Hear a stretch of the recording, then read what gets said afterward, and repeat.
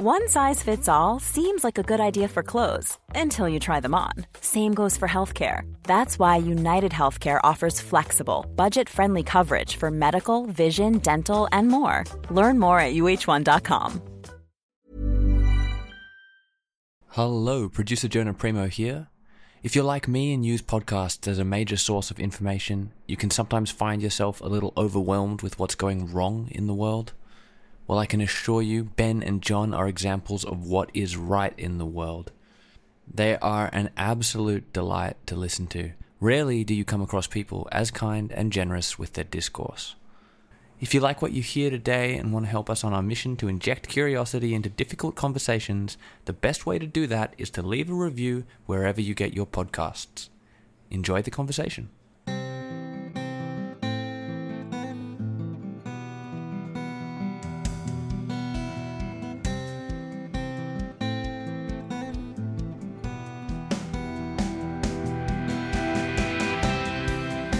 Welcome to Principle of Charity. I'm Lloyd Vogelman and I'm here with my cousin and buddy Emil Sherman. We're here to inject some generosity and curiosity back into our conversations. Principle of Charity tells us to seek the truth, not win the fight. And the Principle of Charity tells us to first put aside our own views and try to understand the other viewpoint before we instinctively reject it. Emil, every episode we have a Principle of Charity personal challenge. And today, I want to set our personal challenge around anger. Maybe I have confirmation bias, but I'm sensing more than the usual amount of anger in conversation and in the media. This may have to do with the fact that we have two big wars going on, which could escalate into regional wars. And so I thought I would share Sharon Salzberg's thoughts on anger today. Anger, she writes, has an incredible energy. It can create change. It can set boundaries and challenge injustice. But anger can also burn up its own support, like a forest fire. It leaves us with nothing. Just like a forest fire that ranges free and wild, anger can leave us in a place very far from where we intended to go. When we are angry, the mind becomes narrow. It isolates someone or something, fixates on it, fixes that person or that object as being forever unchanging. And such anger supports an endless cycle of revenge and counter-revenge. But anger can also bind people together as strongly as desire, so that they drag each other along, connected through various kinds of rage and never being able to let go. And so the personal challenge today is, can you be more mindful of when your anger is dragging others along in a way that makes them hate more? And Emil, on that very, very light note, what's our topic for today? Thanks, Lloyd. Our topic today is, should our ethnic heritage matter? Now, it may sound like a bit of a strange question to ask whether our ethnic heritage should matter, but it's one that has long puzzled me personally, and maybe it has for many of you too. On the one hand, we are unique individuals who, of course, come from families and a line of ancestors, but in the end of the day, we are sort of starting afresh. We get to make ourselves anew, responsible for our own lives. We may look to our ancestry for helpful hints as to how to live well, but they shouldn't define or constrain us. And sure, on a genetic level, we've inherited some of the traits of our forebears, but unless we're talking about genetic diseases linked to certain ethnic populations, we've really just inherited genes from past individuals, randomly shaken up in their journey across generations and finally passed from our parents to us. This is not a journey where tribal groupings like ethnicity or race are particularly important. And even if the colour of our skin and facial features does express our genetic connection to race, it doesn't follow that it has to necessarily mean something to us. We're just individuals with certain skin colour, with genes from ancestors who, if you go back just a few thousand years actually, were the ancestors who passed down their genes to every other person on the planet. But that view of our ancestry doesn't seem to satisfy many, probably even most people. For them, knowing the tribe we come from offers a deep sense of rootedness and a way of deriving meaning, even pride. It's not enough to draw a boundary around ourselves in the present and to define ourselves through the life we live now. Many of us seek out our ancestry, our tribe, as a way of knowing who we truly are. Now, I confess I'm torn between these two quite different ways of making sense out of our ancestral past. We make sense of our lives through the stories we tell ourselves. Is our ethnic heritage an important and helpful part of that story? But I'm also aware of the dangers of over-identifying with tribes. We know that much of tribal thinking is socially constructed, and it doesn't map neatly to the reality of genetic populations. And tribal thinking is always fraught with danger. Any look at history will tell you that. But I also recognize that we have a deep psychological pull towards tribal thinking, one that can't easily be assuaged by telling ourselves that our heritage is irrelevant. And this is particularly true if we're discriminated against because of our tribe. If you're attacked because you're Black, gay, Islamic, Asian, Jewish, etc., you quickly find that you're part of a tribe, whether it's personally important to you or not. And this question of whether our ethnic heritage matters and what it means is also heavily politicized. The traditionally liberal view that we should focus on our individuality, on our shared allegiance to our nation state, keeping our tribal affiliations out of the public square, is now challenged on two fronts. There's, of course, the conservatives on the right who've long valued ethnic ancestry. But in more recent years, the progressive left has adopted tribal identity as a solution to social ills and not as the problem. Well, Lloyd, I am excited to try and unpick this thorny question. To help us through it, we have two wonderful guests, a cultural expert and a genetic expert. Tell us about our guests, Lloyd. Thanks, Emil. Our two guests today are Benjamin Law and John Rasko. Emil, let me tell you a little bit about Benjamin first. Benjamin is an Australian writer and broadcaster. He's the author of The Family Law, Moral Panic 101, and editor of Growing Up Queer in Australia. Benjamin is an award-winning screenwriter. He's the co-executive producer, co-creator, and co-writer of the Netflix comedy drama Wellmania.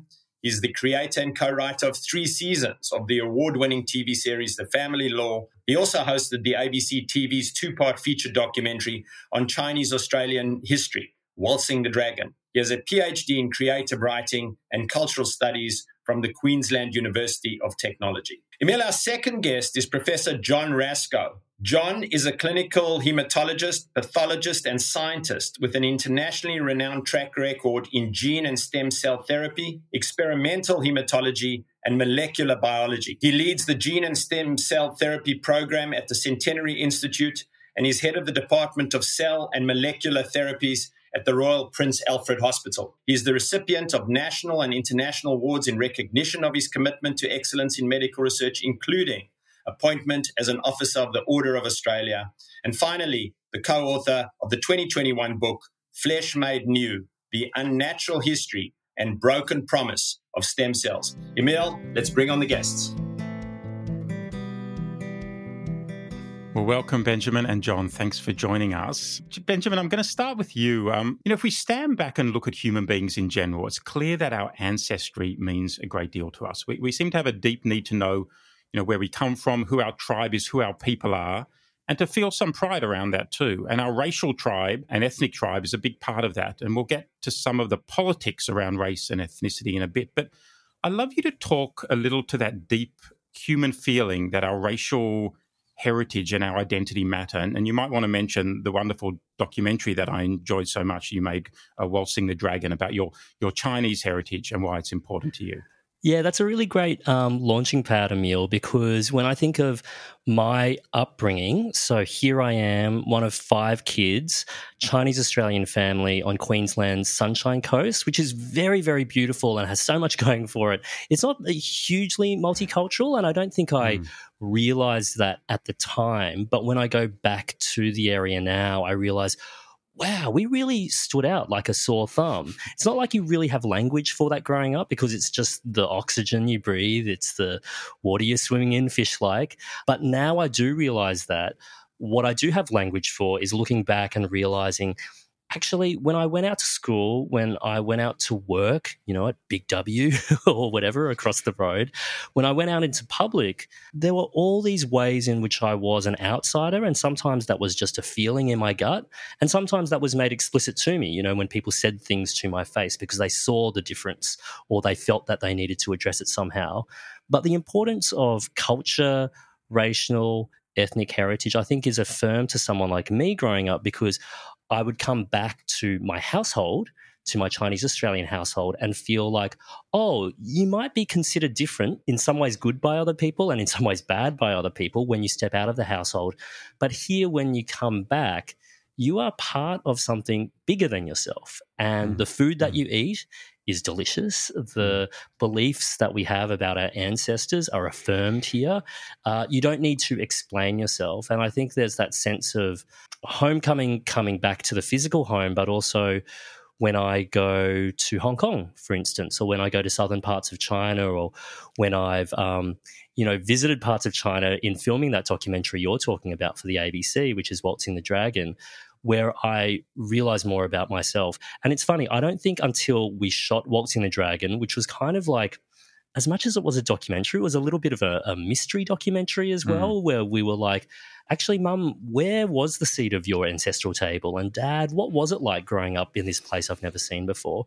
I think after we shot that and we had a lot of questions answered, I felt much more confident about my place in the world generally. So shooting that documentary, I mean, did it change your relationship to your past? Did it give you a greater sense of connection to your heritage? And I guess my question really is, why does that matter? It seems to matter, but I'm not quite sure why. And that's the sort of impetus for this episode. I think partly, we all grow up blinkered a bit to our parents' stories. We know enough about them, but I've always grown up with this narrative that I'm the child of migrants. My mum came here from Hong Kong via Malaysia. My dad came here from Hong Kong via southern China. And then they had us, 5 kids who looked like this and spoke like this. And I don't think until we shot that documentary, I realised that my mother is also the child of migrants. She is Cantonese Chinese, but she had never set foot in the place where all of her ancestors came from until we shot that documentary. She had no idea where her father grew up. She'd never been to those places either. So as much as I had a question mark around my heritage, she did as well. And when we started kind of solving this puzzle together and we had relatives we'd never met say, that would have been the well where your father drank from. This is the house where he grew up. My father showing me this is the room in which I was born. You do get that stronger sense of who you are. And I think partly that's about filling in the gaps in your own story. But from the Chinese tradition, and I know a lot of other traditions as well, you don't exist in and of yourself. You're a part of a much bigger story. I think the English translation of what Chinese people believe in is called ancestor worship. And I'm not sure if we necessarily worship our ancestors necessarily, but there is an idea that time is kind of a continuum. We are the product of those people. They live within us. Literally, we are the product of them and their lives, their genetics and their decisions. So you're a part of this story and this is where you fit in. Did you feel Chinese going back there? And is there such a thing as Chinese, given your mother was a sort of immigrant within China? What is Chinese Australian even? Is that worthwhile identifying with? It's such a good question, and that's why I tried to write a PhD thesis around these questions. When I was doing screenwriting and studying it for my postgrad, I had to write a thesis alongside it, and a lot of that was about this idea of what is Chinese Australian, while also keeping in mind that no community is a monolith at all. So as much as we can make generalizations, there are all these caveats that we'll be feeling within ourselves. And I don't know, I think we all carry different aspects of our identity every day of our lives. And when people frame it, I think John Howard, former Prime Minister, famously said something like, I don't believe in hyphenated Australians. I just believe in Australians. And I think that's a really interesting perspective because sometimes there is this adamant attitude that you have to be one or the other. And there are debates around that when it comes to our heritage. But I think every day we walk out into the street, into our lives, and we carry multiple identities. We are fathers and sons and colleagues, and we come from a certain religious background, and we speak to different people in different ways. And that's not inauthentic. It's just the way that we relate to different people. And I feel similarly about ethnic heritage too. Yet we don't go around saying I'm a father Australian, and it's a sort of it's the primacy and the importance of that ethnic heritage, which I've battled with personally. I mean, I've grown up more feeling like I'm just an individual who happened to have people in the past who passed on their genes, and I'm really keen to move to you, John, and to talk about some of the sort of genetic reality there. But before, just one more question, Ben. I'm also thinking about words like pride and shame.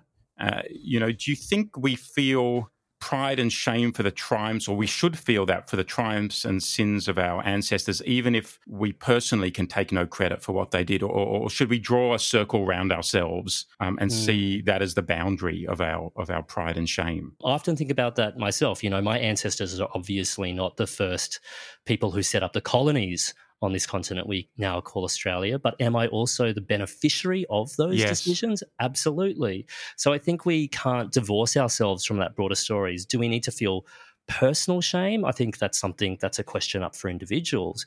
But are we able to sit in the discomfort of that history? I personally think there's an obligation to, because there are people, if you've benefited from that history, people who have been disadvantaged. When you look at it through that lens of benefit, I would 100% agree there's an obligation to acknowledge that benefit. But there's something more we're talking about here, like, do you feel pride in Chinese culture and in the achievements of, you know, the great Chinese heroes? Should you feel pride in that? Or are you just a dude walking around, you know, the Sunshine Coast?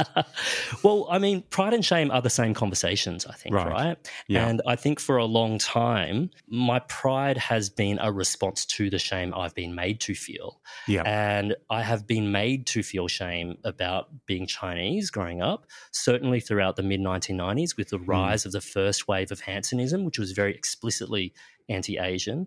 And I think about that with my sexuality and the queer community to which I belong. There's a vast history of shame that's still quite palpable and quite present now.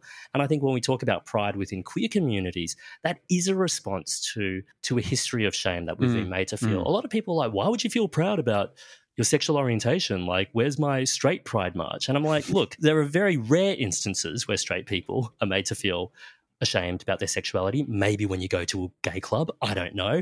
But because there hasn't been that history of shame. So it's a response to shame. You think pride is earned as a response to shame rather than just stemming from our relationship to our ancestors? I'm not sure if it's that clear cut, but for me, I feel pride most palpably when it is a response to shame that has been an unfair burden to carry. Great, thank you. John, there seem to be so many ways to look at and categorise race and ethnicity in a broad sense. There's, of course, the social definitions, which are the way most people understand them and which are often contested politically. But there's also the scientific way of understanding different population groups, as I understand it. And it's wonderful to have you, a globally renowned scientist, geneticist, here to help us unpack some of these things. But if you could unpack what our genetic ancestry encoded in our DNA actually tells us about differing population groups and how this then maps or fails to map onto our current understanding of race and ethnicity. I guess you want me to establish some common facts and commonality about the DNA world. And so I think everybody knows that we inherit our genetic payload from our folks, from our mum and dad. That much of it is established. And based on the Human Genome Project, we now understand that we can compare the relatedness between not just one human to another, but races, as you mentioned, and entire global human species, and of course other creatures that co-populate this wonderful earth. And so those numbers are earth-shattering. And just to review them, the alphabet soup that make up our DNA, which is a chemical that is found in the nucleus of all of our cells in our body, if you stretched it on all the chromosomes from one end to another, this chemical would span about a meter, surprisingly, and it's squeezed up into this trivially small ball called the nucleus of the cell. There are 4 letters in the DNA alphabet, and A, C, G, and T, that's the 4 letters that we refer to. And that DNA is in a double helix that everyone's heard about. The length is 3 billion of those C's, A's, G's, and T's stretched out. That 3 billion encodes all the genetic information in our bodies. That's what we inherit from our parents. And amazingly, then we can ask the question, well, what's the difference between me and Ben? And the answer is we are related 99.9%. So 0.01% is the difference between the two of us. And so that sounds like a trivially small amount, which I guess it is, but you have to understand that there are 3 billion of those C's, A's, G's, and T's lined up. And so that means that the difference between Ben and I is 3 million different ones of those letters in different positions. And when you think of the different combinations that they can create, it's extraordinary. So Ben and I are very close. Ben and I and chimps are about 99%. And then it starts to get a bit wacky. I mean, mice and rats and cows are about 90% related. And you'll be pleased to hear that lettuce is estimated at about 40 to 50% genetic similarity. So some of us have described us as nothing much more than a salad. But the simple fact of the matter is that when you think about it, what we're really talking about is what is the instruction set for life. And for life to exist, be it plant, animal, or anything else, you need to have a common instruction set to do the jobs of living. And much of that is common between all life. Now, taking that to its logical conclusion, and I guess we're talking about genetics now, we are all related to a very great extent. And it turns out that race doesn't really have a genetic basis at all. It doesn't really determine the differences. How is that possible? Well, I guess there are three main groups in humans. There's the Caucasoids, the Negroids, and the Mongoloids, and we've got two of those groups at least represented here today. So the Negroids split off about 120,000 years ago, and the other two groups, the Caucasoids and the Mongoloids, which Ben and I represent, were split off about 60,000 years ago. So we think of human history. We had the indigenous Australians recording their marks on caves that we've dated back to that kind of time frame. So extraordinarily, that was where we can now trace back our genetic origins as recently as that. And recorded human history goes back kind of that far. And what pride we share in an Indigenous Australian culture, the longest continuous culture on the planet that we know of, spanning back to that history. So I guess I've been talking about information to this point and genetics.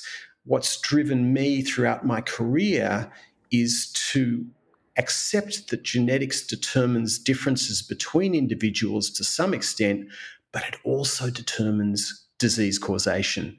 And as a medical man, with that fundamental knowledge that there are thousands of human diseases determined by what we inherit from our parents or what occurs in our body due to an accident of nature, using that information to potentially provide what may be a cure is what's driven me every day at work for now more than 30 years. And we are making great success. So I understand that, you're saying there's, 0.1% is really what differentiates us. But that 0.1% you're saying really is differences between people. It's not differences between races. You're saying there's not much evidence for a genetic underpinning for race. But as I understand it, there are still genetically different population groups. And one needs to recognize that in a sense in order to be able to, service people medically. How do those population groups map onto ethnicity and race? The differences between races are less than the differences between individuals.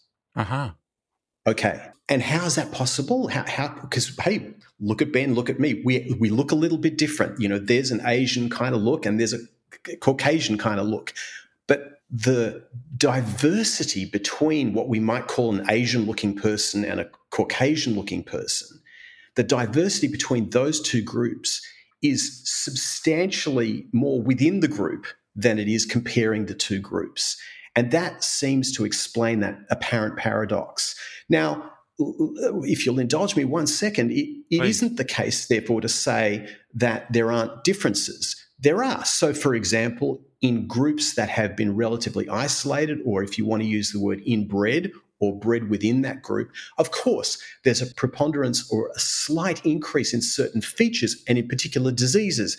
Think of certain groups, hypertension in the blacks, Tay-Sachs disease in the Jewish race, thalassemia, the blood disorder in the Mediterranean groups. So there's no doubt that there's enrichment of those various different features, and they can be associated with certain environmental forces or inbreeding or certain other genetic factors. But nonetheless, if you take the populations as a whole, the overlap is much, much greater than the differences. And it's like drawing a curve, a bell curve, and one is slightly shifted one way. And this is a famous experiment you can just do in your head. Why are more Asian people at the top universities? We go, oh my God, Asian people, they're so smart, they're so smart. Well, yes and no. If you just inch the curve a little bit to the right and you make a cutoff, then there are proportionately going to be more people one way or the other. Why more people who are black playing basketball? Well, if you inch the curve a little bit to be taller, then yes, you're going to enrich for that population by having a cutoff, if that makes any sense. We're able to tell genetically, though, where people are from, because as much as people share genes, and my understanding is if you go back 2,000 to 5,000 years, everyone who was alive then essentially is an ancestor of everyone today. And that there was probably 1,500 years ago someone alive then who was an ancestor of everyone today. So, you don't need to go back far to realize we're essentially the same genetic pool. But yet people do tend to, mate within, geographical proximity. And you can tell, and geneticists can tell where people are from. How does that process work? And again, is that connected to what we would commonly think of as race, essentially, or is it a sort of a different grouping? I think we can work really hard to try and squeeze out a genetic basis for race, but I'll still stand by my original comment, which is the genetic basis of race is flimsy, if at all. But sure, groups of humans isolate geographically and socially and for other reasons, religious reasons, for whatever reason. And they isolate and therefore they inbreed as a group. And yes, that then can become distinct based on a word that may cause offence to some, and apologies if it does. But also, I'm simply meaning that within a group, you reproduce within that group. It could be an enormous group, but you reproduce within that group as opposed to outside that group, and that enriches for certain features. And I think that's what you're getting at, Emil. And but then what I also understand is sometimes the genetic differences between these populations don't map entirely onto the racial differences. And one thing I came across, correct me if I'm wrong, but that the differences between European and Asian populations is actually less than the diversity within African genetic populations. So you sort of can't use your eye or the cultural prism to be able to, map even to the differences in genetic populations, which, as we're saying, are tiny in and of themselves, but they're still, they're still meaningful enough, I guess, for you as a doctor and a professor to want to and need to understand those differences in order to make sure you can provide the best medical solutions to people based on their specific genetic background. Yeah, I couldn't have said it better myself. So disease causation often has a genetic root. It may amaze you to hear that there are some 7,000 diseases that affect humans, of which 80% are genetically caused. And of those 80%, only 5% have any kind of meaningful treatment. One of the goals of the area that I've been very passionate about throughout my life is genetic therapies, using the DNA itself as a therapeutic to correct any abnormality or disease-causing gene that might otherwise remain in a person's body and be passed down through generations.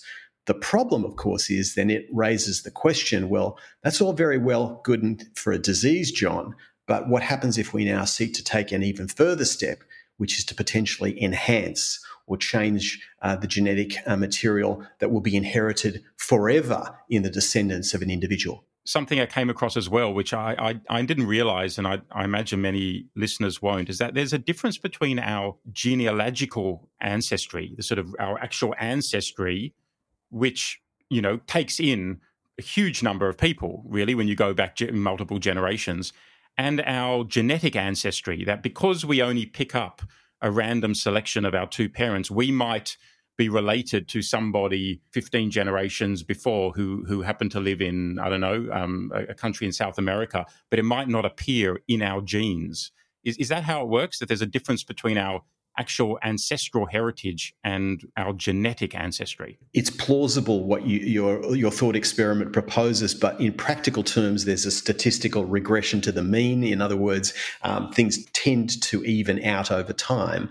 But I guess there's another way of looking at it, which is quite fun. I alluded earlier to our relatedness to bonobos and chimpanzees, 99% or 98%, depending on the way you cut it.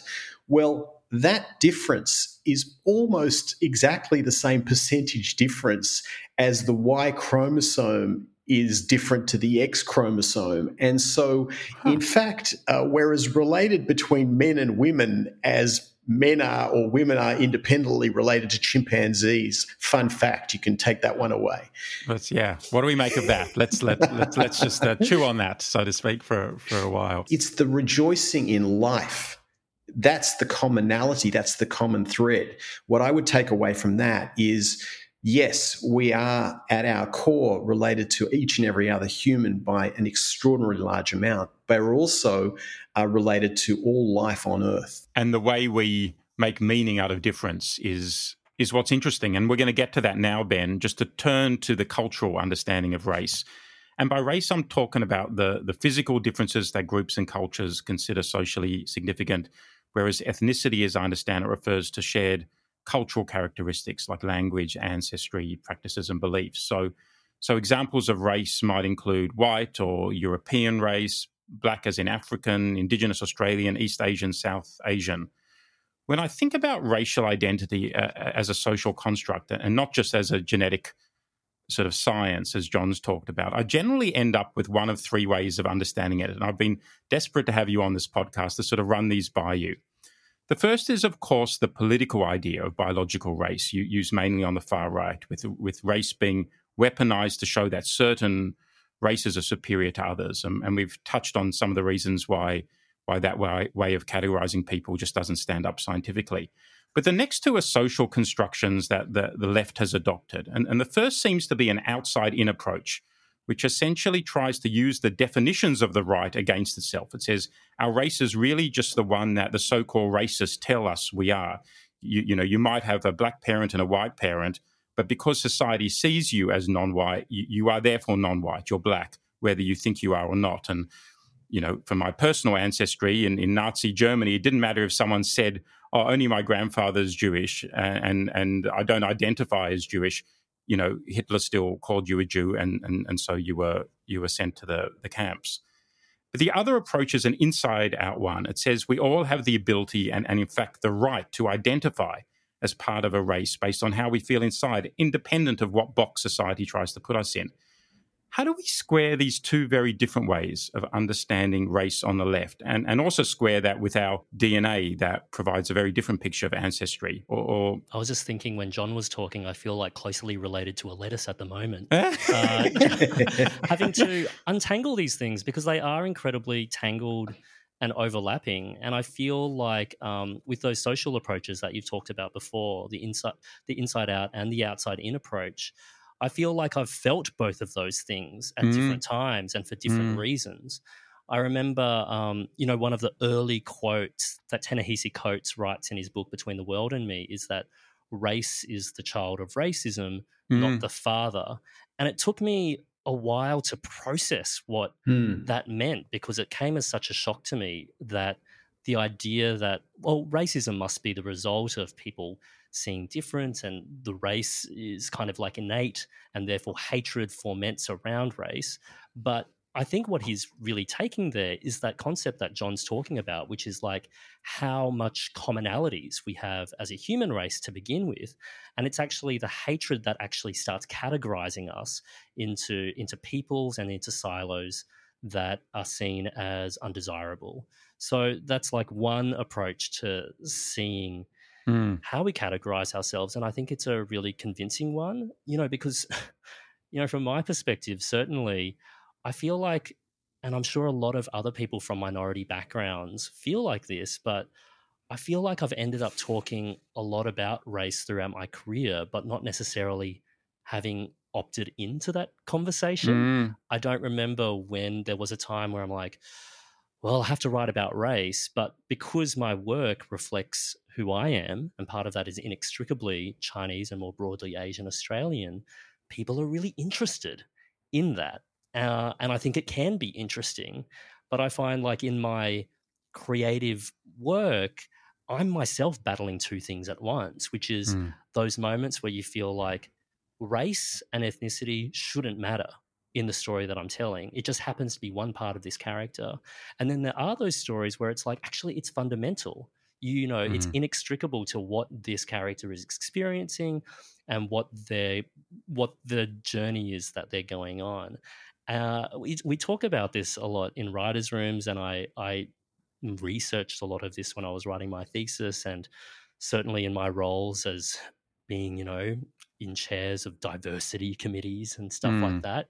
Similarly, I feel like I want to do those things and I never want to do those things ever again. But there are those moments where you feel like you need to kind of like take on the responsibility to have those conversations. And then there's also that resentment that other people don't have to at all. I feel like I very much understand the outside-in approach, that if you're treated in a certain way, in a sense, you're talking about growing up and being made to feel different. You didn't feel different on the inside, right, Benjamin? You walked outside and you were ready to go to school, but you were made to feel other, and therefore it's reasonable that you would have an identity that was formed around that otherness. But we've moved now to this sense of racial identity, that it's a sort of, we have almost the right and obligation to look inside and go, who do we feel like we are? Is there a place for that to exist that sits outside society telling us who we are? And what happens if there's a conflict between the two? What happens if society tells you you're a certain race, you're Asian, but you go, actually, yes, I had a grandfather who was Asian, but I don't feel Asian. I don't feel any connection with that part of my heritage. I feel much more connected with my Scottish mother. Yeah, that's right. And this move more towards identity politics on the left, sort of owning and celebrating racial and ethnic identity, partly as a way to push back against, the sort of pressure and racism that has othered you to begin with. Is it logical and is it helpful to create an identity around it from the inside? Well, I think there are a couple of things that come to mind with this conversation. And one is that who we are and how we've been categorized and how we categorize ourselves doesn't come unencumbered with history, right? No. So we are a part of a broader context. And for instance, when it comes to, I think sexuality is a kind of a good parallel to these conversations as well, because on one hand, who I have sex with shouldn't be anyone's business. It shouldn't define who I am.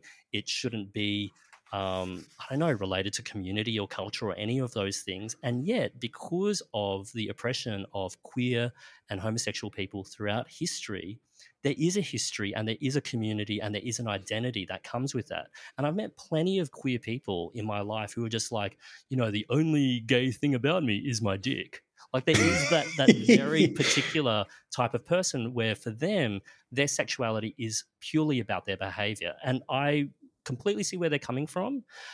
At the same time, the longer I spend within queer communities, I realize actually there's a history that I'm much more part of. And I think probably when I first came out as gay, I was probably part of that first paradigm of just like, well, it's the least interesting thing about me. It comes from a place of defensiveness because I want you to be able to see me as something not just as of my sexuality. That's something that is part of me, but I don't want that to be the first thing that you consider. As time has gone on, I think things have changed and I'm like, well, actually, I am gay and I'm more broadly queer. And at the same time, and this builds to my second point, I know a lot of people in my communities don't like the word queer either because it's been used as a pejorative against them.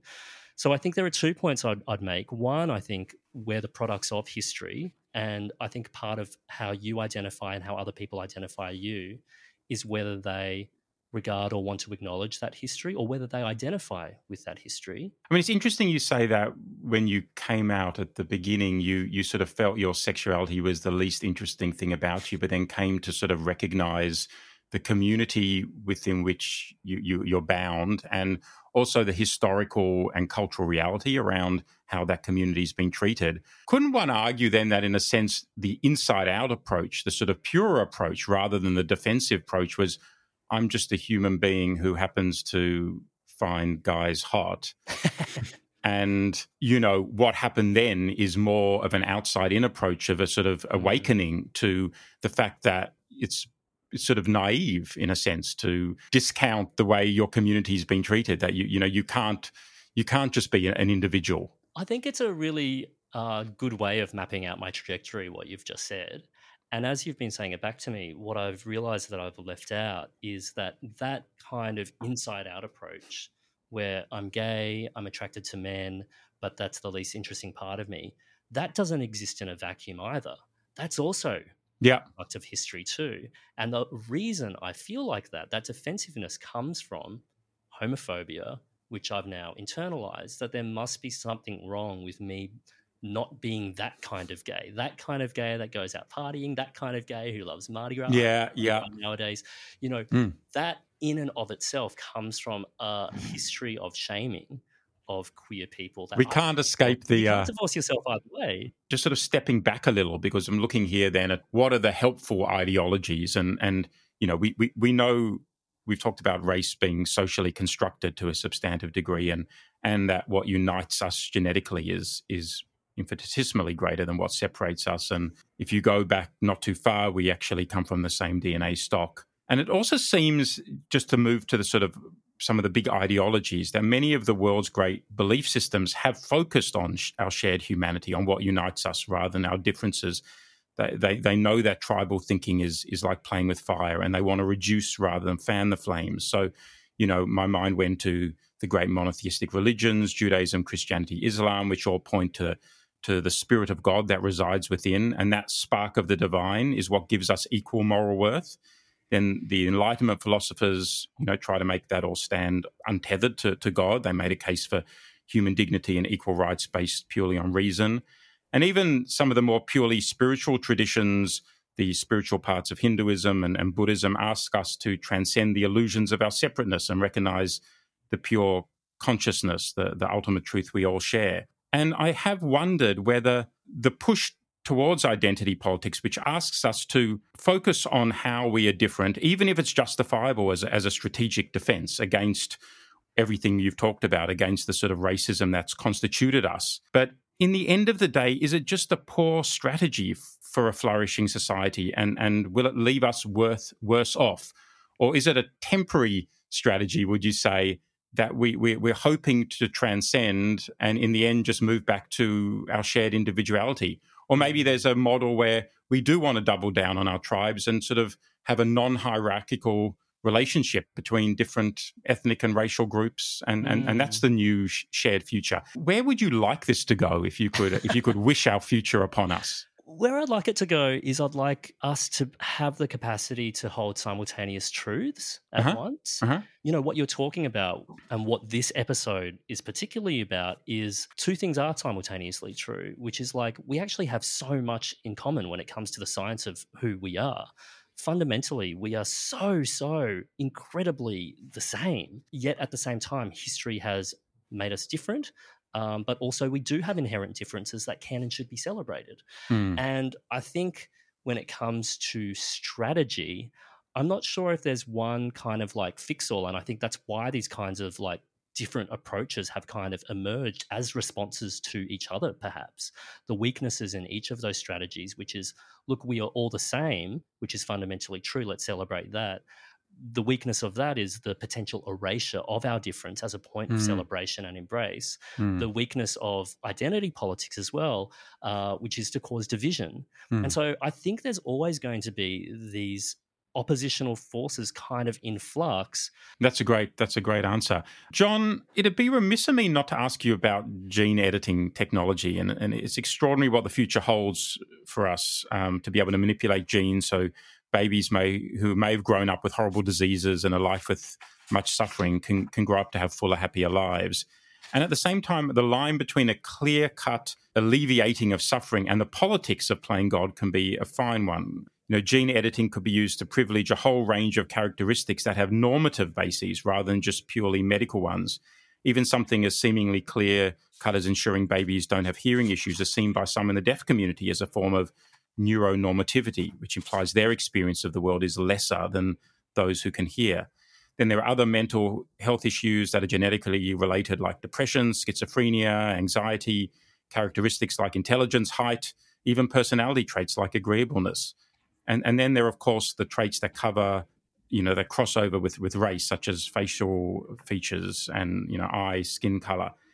I know much of this is still science fiction, but what should an ethics of gene editing look like in 20 years' time? And how do we differentiate this approach from the eugenics approach of the past, which has scared so many people in the sort of world of trying to improve anything to do with race and genetic populations? Just imagine the consent process. We all understand that when we go to a doctor's, we consent, for example, to have a physical examination. We consent to do various things and perhaps have a procedure performed, whatever it might be. And that's a one-on-one discussion. And you are given all of the options. You're given the pros and the cons, and then you decide what to do.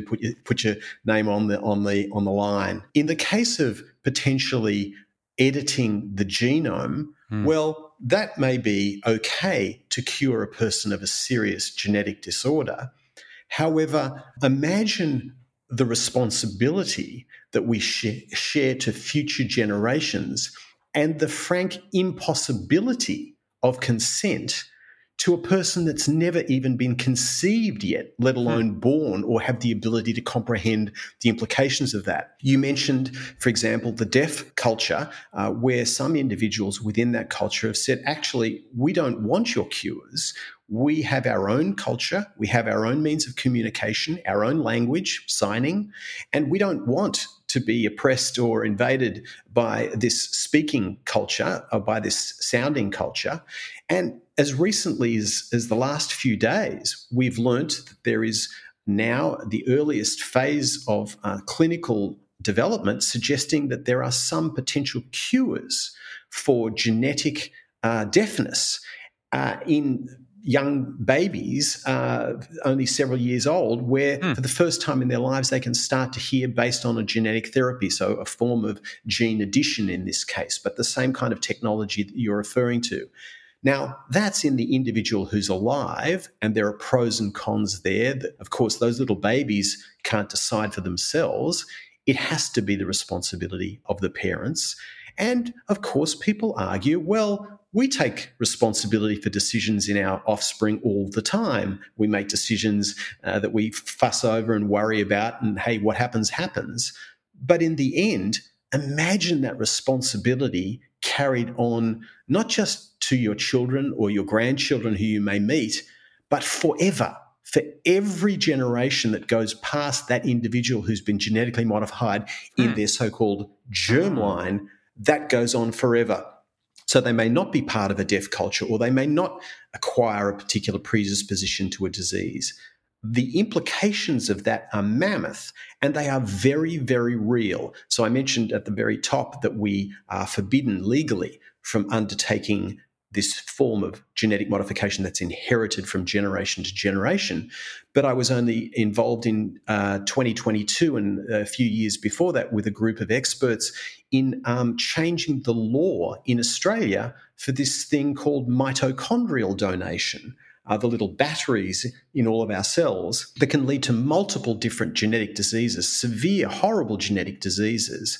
And now in Australia, we have changed the law, the legislation, to allow this form of mitochondrial and inherited genetic modification. And the first tentative steps may be taken in Australia in the coming years as we progress the technology. And the United Kingdom, having been the first country in the world to legalise that, has already embarked on those tentative steps. So it's real, it's now. And you mentioned that key word earlier, Emil, science fiction. Well, Gattaca, the famous film that is now quite old, really explored a society where genetic editing and gene addition, gene modification was so commonplace that parents had a moral obligation not to take on some of the enhancements that were being offered them. And children who didn't take on those genetic enhancements were regarded as somehow genetically defective. So one can imagine a world where some families, parents, individuals take the opportunity to actually not just treat diseases, but using essentially the same technology, extend that to forms of enhancement. And that's where I have to draw a moral and an ethical line in my assessment. That's where I say, no, thank you, not until we demonstrate a clarity of moral agreement and compassion where we can go forward with an idea that is agreed upon. However, there are philosophers worldwide that have argued we have a moral obligation to enhance, to use all of these technologies to take advantage of what essentially Mother Nature provided in some way, directly or indirectly. And those questions are real and they're debated at the highest levels. Does the fact that the enhancements continue for multiple, indefinitely, does that change the moral equation? I would submit it's an entirely different kettle of fish, because you are actively intervening with something quite specific. And that means that there is a responsibility. Who is legally responsible if there's some kind of negative consequence in 5 generations' time? Who are you going to sue? None of the people involved, including the great-great-great-grandparents, are alive anymore. These are real, questions that society needs to deal with before we even begin to tentatively step towards these substantial genetic changes that really can do your head in if you think about them too long. How do you think about your ethnic and racial identity, not just as a scientist, but as a human being, trying to make meaning of your own life? You've got such a deep knowledge of the sort of scientific truth, but you're also obviously a social, cultural individual. Has it affected how you see yourself? Well, of course. And so much of what Ben describes in public and today, as well as clearly in such a rich life and describing his ancestors, resonates with me enormously. Some of the things that Ben was talking about, such as having almost 2 sides of his view of ethnicity. I mean, I'm a complete human as well, and I have a history that actually is not too dissimilar to Ben's in many ways. I am the son of a Hungarian refugee who found himself liberated from a concentration camp in a Jewish family. I was denied paternal grandparents. Both my grandmother and my grandfather on my father's side were murdered in the Holocaust in concentration camp.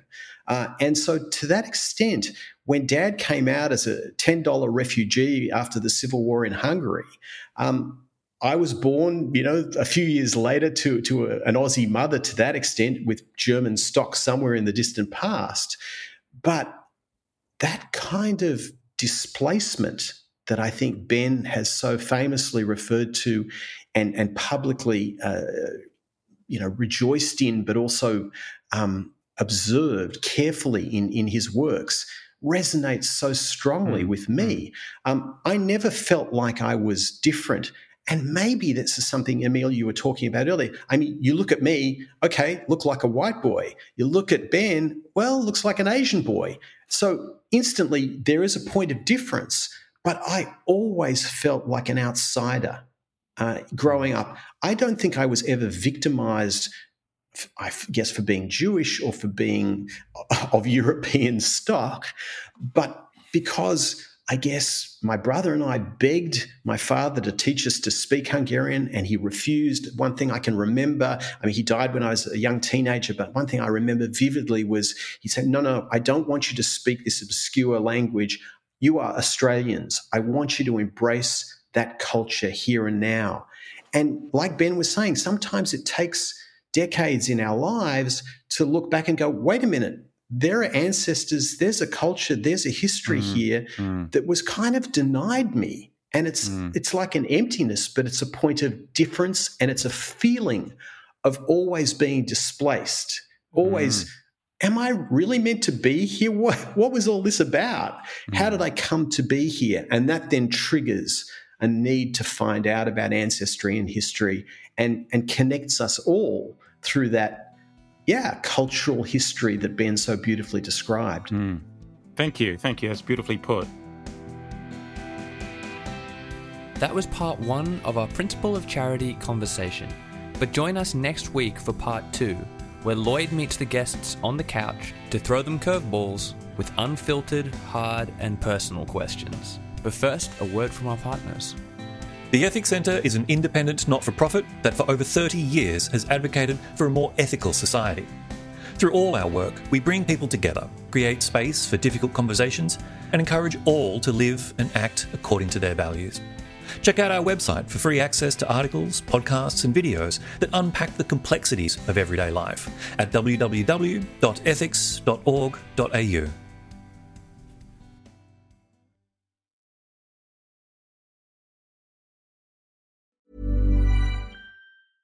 Even when we're on a budget, we still deserve nice things. Quince is a place to scoop up stunning high-end goods for 50 to 80% less than similar brands. They have buttery soft cashmere sweaters starting at $50, luxurious Italian leather bags, and so much more. Plus, Quince only works with factories that use safe, ethical, and responsible manufacturing. Get the high-end goods you'll love without the high price tag with Quince. Go to quince.com/style for free shipping and 365-day returns.